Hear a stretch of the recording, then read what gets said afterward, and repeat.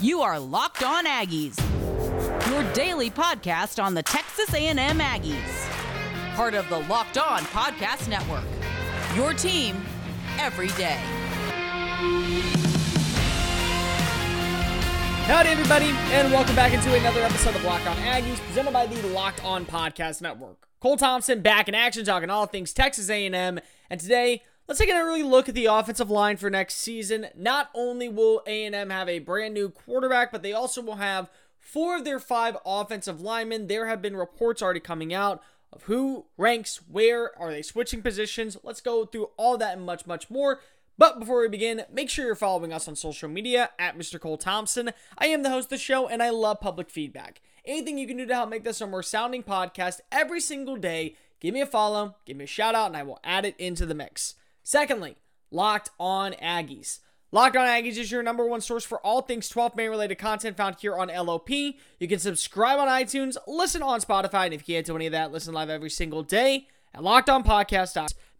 So I would be remiss if I did not bring up how Texas A&M basketball is moving on. Now, what does exactly moving on mean? Because they're not in the men's. But the thing that I love is we don't talk enough about women's basketball. And that's not to say that I think that women's basketball is less important than men's. It's just the men's is so highly profiled. But anyone who knows understands that Texas A&M, even though they were the SEC regular season champs, did not finish as a number 1 seed. They actually got a number 2 seed, which could possibly play in their favor moving forward because of the number 2 Texas A&M Aggies advanced Monday night after defeating the number 15 seed Troy 84-80 in a fight that went down to the final seconds. Troy entered the game on an 11-game winning streak, but the Aggies had too much balance on both sides of the ball that proved to be too much for the Trojans. Troy was jacked up the whole game. Jordan Nixon said following her big-time outing, this was very evident. They had a lot of energies. Listen, the Aggies played really strong down the stretch in the final minutes, but it was the first quarter that seemed to be a little bit rocky. It really was Troy leading the charge out of the gate. Afterwards, following a timeout by Gary Blair, you started to see Destiny Pitts, Zaya Green, Anila Wilson all start making buckets. They ended up going on a 25-17 run to end the first half. The Trojans double-barreled the Aggies' attack to make them in a comfortable tempo to start the second quarter. Basically, the second quarter, you watch the defense and how they played. They were more of a zone than a man. They basically had their quadrants where any shot was taken, they had a shot to rebound it. They had a shot to box out the Lady Ags and make sure that they would get the ball back. This was a tug-of-war game. It went all the way down until the final couple of minutes. Troy's full-court press defense really started to hurt them because it did leave several wide-open shots on breakaway plays for the Aggies, but it also allowed A&M, or I guess I would say it allowed Troy to always have at least one defensive play. They were down offensively, but they were always a defensive mind away. So as long as there was a breakaway and it was a one-on-one, there was about a 75% shot that Troy was going to get that ball. Our goal was to get to the free throw line 25 times, and we were good at the free throw shooting. Gary Blair said after the game, sometimes we were driving and getting fouled, and we were not getting the and one. We were getting just 2 free throws. The Maroon and White crashed the backboards, but Troy rebounded the advantage, ending the first half with a 24-23 lead. A&M, and rebounds, my bad. Ultimately, the Trojans finished the game with more rebounds, 48-42 over the Lady Ags. But in quarter number 3, the Trojans found their groove. Fimelis Corgana, if I think I'm saying that right, and Alexis Dye recorded 10 points in under 3 minutes. They went on a 9-0 run, cutting A&M's lead to 5. However, A&M finished quarter 3 leading still by 7 or 8, I want to say it was. 65-58. I'm not good at math. That's why I talk sports for a living. Nixon bragged, though, on Sierra Johnson for her performance around the boards. Her presence changes things, Nixon said. She does a lot of things that don't show up on the stat sheet. She's always been huge for us. As the momentum was coming down the stretch, the game was tied at 69-69. 4 straight possessions, the sides went back and forth. Ultimately, Wilson broke the tie with 2 key free throws that led them to be taking the lead by 2.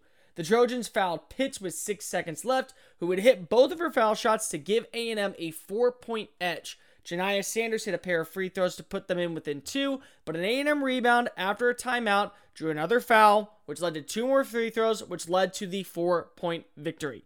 Nixon led the Aggies with a career-high 21 points. Johnson followed with 16 points and added 14 rebounds for her second double-double in the last 2 games.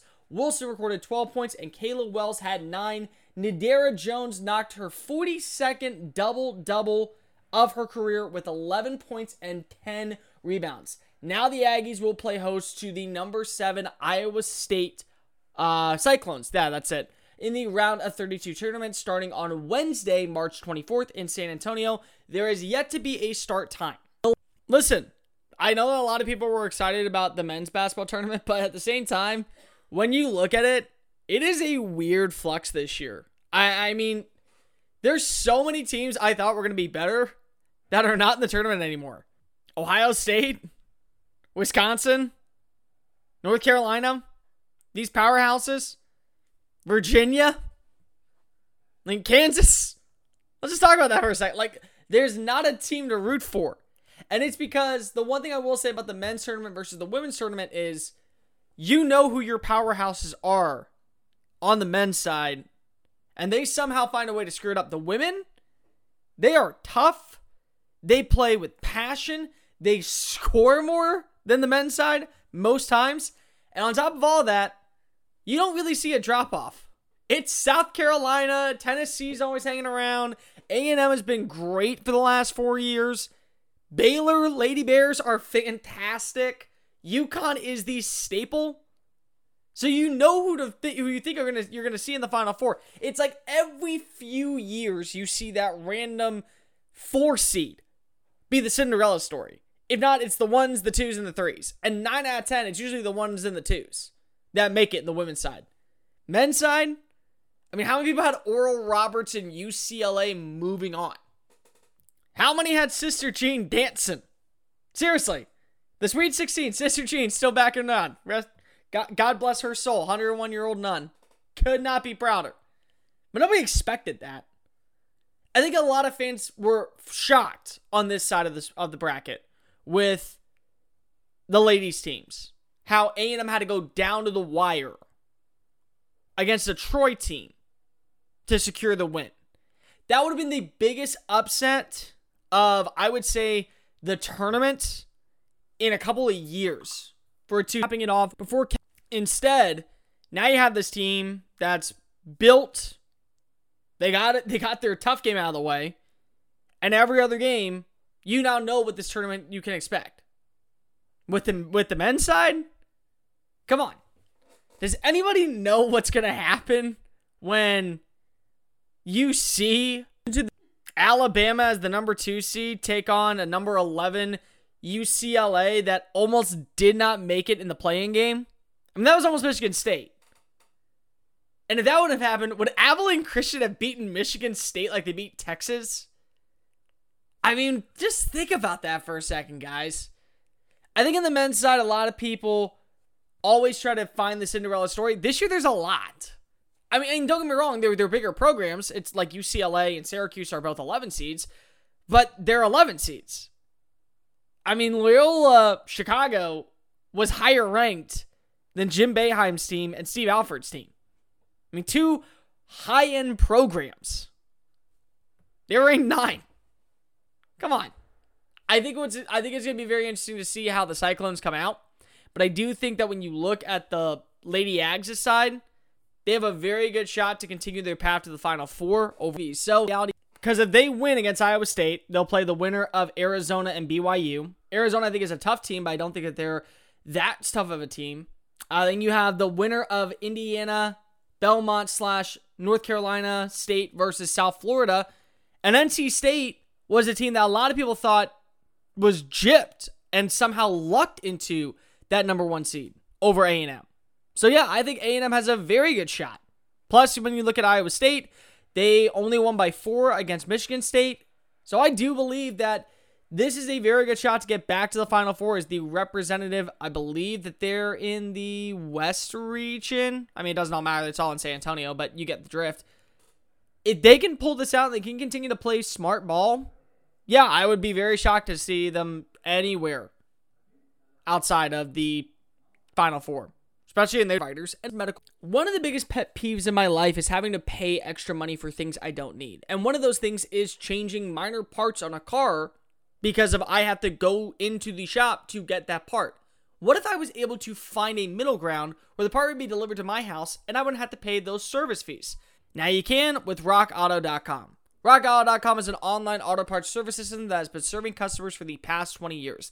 They have a variety of selections of engine modules to tail lamps to gas pedals, anything you need for your classic car or your daily driver. Plus, their catalog is super easy to navigate through.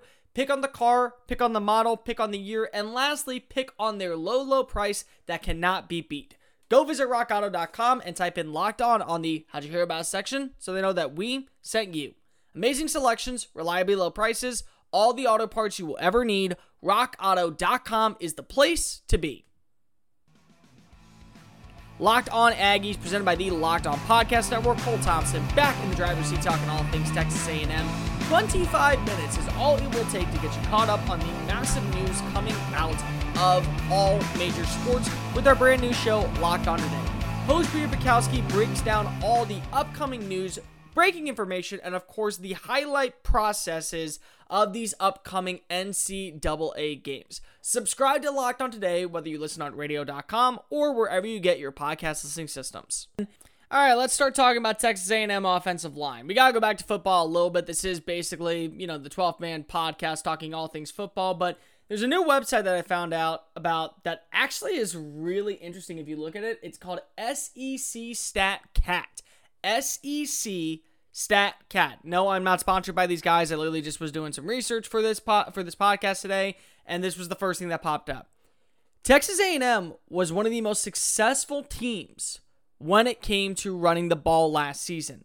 And it's one of the reasons why I think a lot of people had the Aggies as a top contender going into 2021.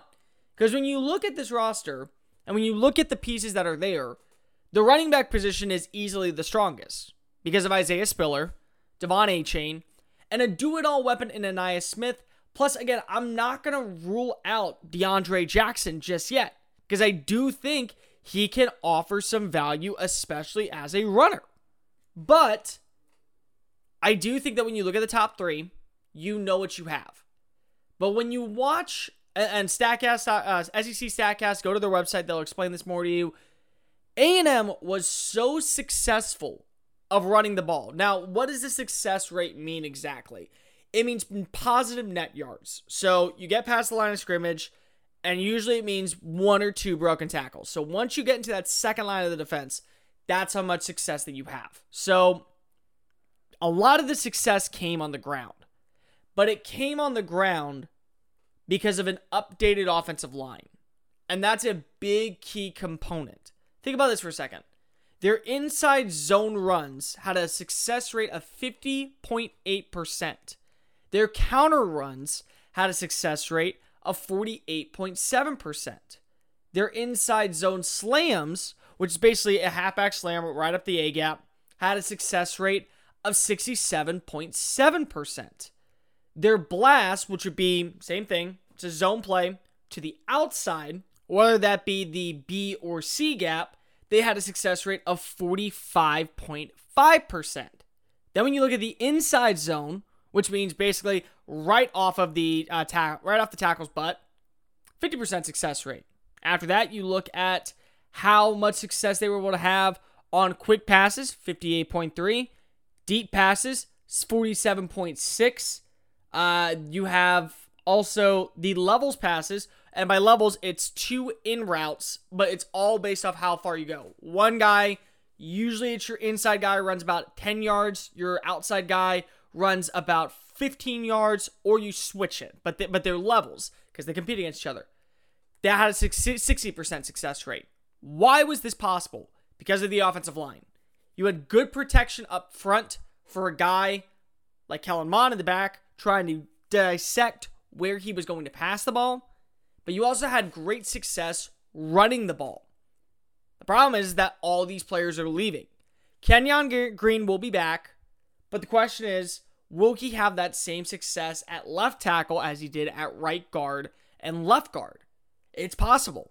This was a kid who was a freshman All-American. This was a kid who came out of Atascocita High School as one of the most prim, polished, and poised players in Texas A&M history. And he made an immediate impact on the offensive line. But he also was allowed to be the weak link in this offensive line. Why is that possible? Well, because you had guys who were already starters either for a full-time year or part-time in the final year of the final year of the Kevin Sumlin era or the first year of the Jimbo Fisher era. So either they knew exactly the formation that they were working with, or they had a basic knowledge of it after watching players leave for the draft, leave to go graduate, whatever you could call it. But Green now has to be that veteran presence because you don't know who's playing the other four spots. And to be honest, you could have another situation where Green's position is taken over by another freshman, Bryce Foster, coming out of Katy Taylor High School. You also could have a transfer come in and potentially play that spot with Jameer Johnson. Or you even could see Chris Morris, who was the backup left tackle in place with Dan Moore, slide in for a season just in case Green has a breakout year and he declares to the NFL draft. All these options work, but you need to have some type of presence figured out because of the offensive line will open up so many different avenues for A&M's offense to be successful. In not just the pass game and in the run game. But you have to realize that last season, A&M had three total types of plays that were their base plays that did not have a success rate of 50% or more. When that happens, that's because you have a good offensive line leading the nickel being worse than the big. And the only way to be successful, again, I bring this up every time and I'll continue to bring this up. The only way to be successful in today's game is not with great weapons. It's with great offensive line. The best teams in the NFL are only as good as their offensive lines allow them to be. And it's why 9 of the top 10 teams last season that finished with the fewest sacks allowed made the postseason. It's because their offensive lines do not allow pressure to go anywhere near these four teams. We have reached the Sweet 16, and with it, it comes time for more bets. And the one place we love and the one place we trust for you to go make your deposit is betonline.ag. BetOnline.ag gives you the best lines, the best payouts, and of course the best bets to make some extra cash this upcoming March Madness season. And stop sitting on the sideline and get into the action for you to make your own bet. Because when you go sign up with betonline.ag and use the promo code LOCKEDON, you will get a 50% welcome bonus on your first deposit. BetOnline.ag, your online sportsbooks experts. This episode of Locked On Aggies is brought to you by Built Bar. Now, we've been telling you for a while about Built Bar, the best tasting protein bar on the market, but which truly is the best? It's time to find out with our Built Bar Madness Challenge. We are entering the enticing 8. One more team has to make it as Birthday Cake did move on. And what's it going to be? Brownie, chocolate, coconut chunk, or lemon almond cheesecake? Listen, I love Built Bar, and I think that they are a fantastic product. I have tried both of these. I think the cheesecake one is a little tart, but I also have problems with the coconut one because I want to know that there's coconut in my mouth. I don't want to be exasperated with coconut. In the end, though, you always got to go with the chocolate one. That would be the coconut brownie chunk, moving on into my enticing 8. But it doesn't matter what I think. It matters what you think. Don't forget to use the promo code LOCKEDON15 when you use your next order for 15% off your next purchase. That's LOCKED15 to get 15% off your next order at BuiltBar.com. and check back in to see who's won today's matchup and who will become the best tasting protein bar of all time. Locked On Aggies, presented by the Locked On Podcast Network. Cole Thompson back in action, talking all things Texas A&M. Guys, make sure you're listening to all of our NFL Draft podcasts leading up to the NFL Draft. That includes the Draft Dudes podcast, who watch every prospect that way you don't have to, and Locked On NFL Draft, that gives you daily draft news and mock draft podcasts. Follow Locked On NFL Draft and Draft Dudes on the radio.com app or wherever you get your podcast listening systems. Let's talk Buddy Johnson for a minute. This is the guy that I think a lot of people will sleep on going into next season, especially wherever he gets drafted, and I think he's going to be a flat-out stud. Everything I've seen from Buddy Johnson on film, on tape, screams that leadership role that is needed for most defenses. Now, again, where do I think he best fits? Right now, I would say him in a 3-4. Where he can be the secondary thumper, play a one-gap system, a limited role, and not have to worry about doing so much, while probably being a special teamer for a little while. I do believe he can be a starter down the line, but this is going to be a guy who I think a Brian Flores from Miami would love to work with. I wouldn't be shocked if why am I blanking out? Raheem Morris now with the Los Angeles Chargers. I mean, Rams would make a lot of sense. I think that Chargers would be a really fun spot for him in Brandon Staley's system. Especially in Brandon Staley's system. I think it'd be really cool to see him play. But according to Lance Zierlein from NFL.com, he's a blue-collar inside linebacker with good size and forceful demeanor. To stake his claim in the box, Johnson has developed a highly respected team leader during his time with the Aggies. In just his second season at inside linebacker, he showed great improvement in pursuit and leverage of recognition and blocking schemes, but still has recognized the best pathways to the football. He meets power with power when taking on blockers and does a nice job playing off and finding his way towards the runner. Johnson has the makeup of a two-down linebacker with special teams in the Final Four. So what does all that mean? Basically, it's a guy who will come in on run-heavy sets to begin his career as I put it, I think in a 3-4 system that needs two off-ball linebackers because they have great edge rushers like your Jack Backer attacking the outside and your other edge defender probably playing as coming off of your 5 technique, either inside or out.